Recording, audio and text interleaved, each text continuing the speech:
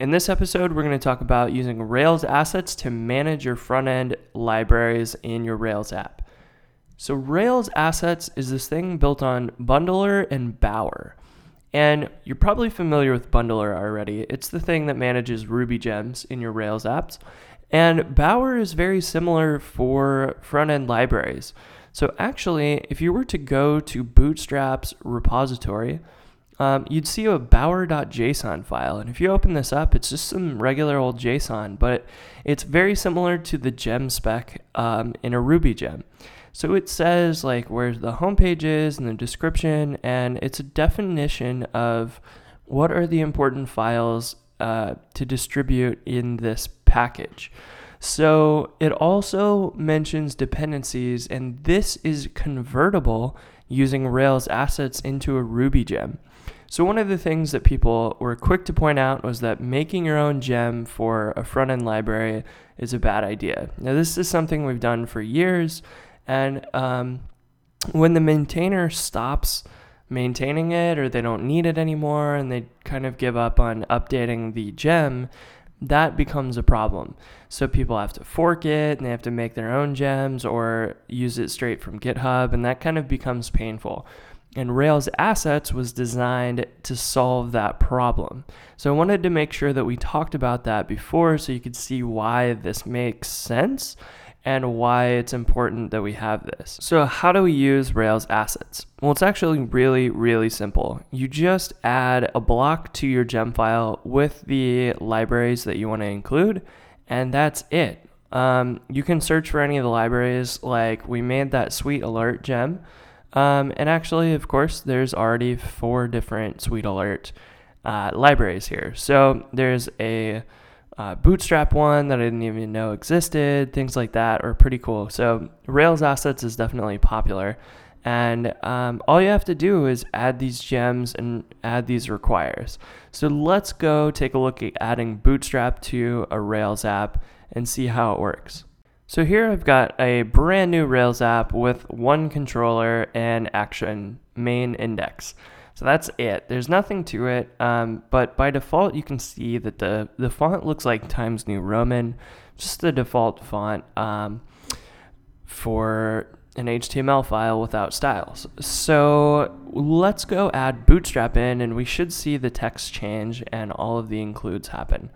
So if we open up our application's gem file here, you can see here at the top we have a source for rubygems.org, and that is basically saying all of these gems by default should be pulled from rubygems.org. Now, the way that a gem server works is open source, so rubygems.org is the primary place for all of this, and it's maintained by a bunch of amazing people, but you don't always have to use rubygems.org. And that is how Rails Assets works. So Rails Assets is its own gem server, and here you can just say, let's, for all of these gems inside of this block, let's use the Rails Assets server instead. So this is really neat because it allows us to configure which gems come from where. So here we can just say Rails Assets Bootstrap, and all of these Rails Assets gems are going to start with Rails Assets, and that is just a namespacing thing that they've done. They didn't have to, but it makes a lot of sense because then the names don't conflict with normal gems that you might use. So this is really all we have to do in order to install Bootstrap from Rails Assets. We tell it in the block that it's going to come from this other source, and then we give it the gem name, and that is it. And we can hop into the terminal, and we can stop our Rails server, and we can run bundle to install the gem. Now, you will probably see at the top here, because I've already done this, you'll probably see at the top that it's loading like metadata from Rails Assets. And mine doesn't do that because I've already tested this to make sure it was working. So I've already downloaded those things, but you'll notice that it will pull stuff from railsassets.org when you do this for the first time. And then in your application, all you have to do is go to application.js and load Bootstrap here. And then in your application CSS, you just do require bootstrap there. And if we hop back into the terminal, restart our Rails server, we should be able to refresh this page once that's loaded. And the fonts changed and the colors changed. So we're actually loading Bootstrap from Rails assets. And it's as simple as that. That was really, really easy. And we have Bootstrap self, CSS, and all of the jQuery and Bootstrap, JavaScripts, and things like that too. So all of that is being loaded appropriately.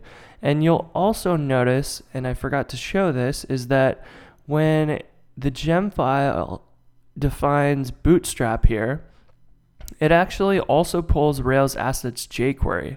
So going back to Bootstrap's bower.json, we can see that because there was this jQuery dependency, Rails assets converts that into a gem dependency and then generates a package for jQuery as well. So it's going to grab the latest Rails assets jQuery, and that is going to be how that works, which is really cool. So it knows how to handle that, and you could actually even remove requiring jQuery from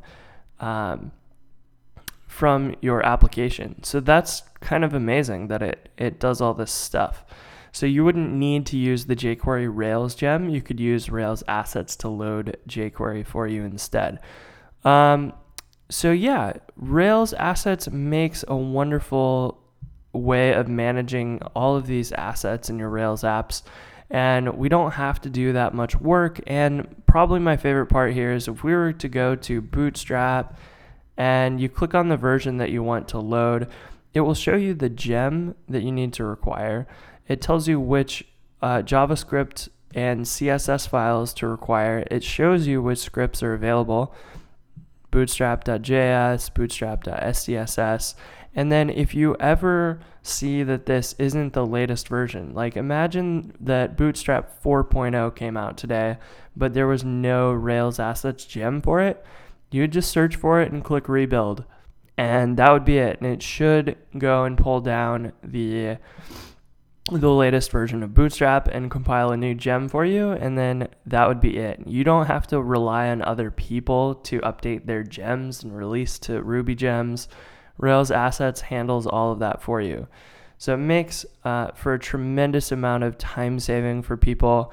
Also works with Sinatra, and if you want to check out how this works, they have a GitHub that you can see all the source code for this. If you're curious about how this works, take a look at app models, the build directory here, and this is actually where most of the magic happens. They have a Bower component class here and a converter class, and the converter is the one that kind of handles the processing of those Bower components into Ruby gems. And you have all the helper things for converting that. So there's actually quite a bit of work that goes into it, but it's reasonably simple. It's not actually that complicated. So if you take a look at all that, that is pretty much it. This Rails app just otherwise, if we take a look at like the routes file, you can see that there's not a whole lot going on here. So they have all the basics as you would expect for being able to access all of the packages from the Rails assets website, and that's really it. They have not too much stuff going on. Like the real magic comes from converting that Bower package or component into a Ruby gem. Now, if you've already got your Rails application set up with the front end library in a gem, or you paste it into your app assets or vendor folder, don't worry about it so much, but I would definitely recommend moving to Rails assets as you go along. You can really easily just update your gem file and start swapping things out with their appropriate gem from Rails assets instead. So you could just remove those. If you haven't made modifications in your app assets folders, you could just remove them from there and swap with a reference to this gem instead. Or you could swap out the reference to like Bootstrap SaaS gem with the Rails assets Bootstrap gem. And that's really it. You can make a conversion pretty easily, and definitely recommend starting all new apps with Rails assets because it's just that handy. And that's it for this episode. I will talk to you next week.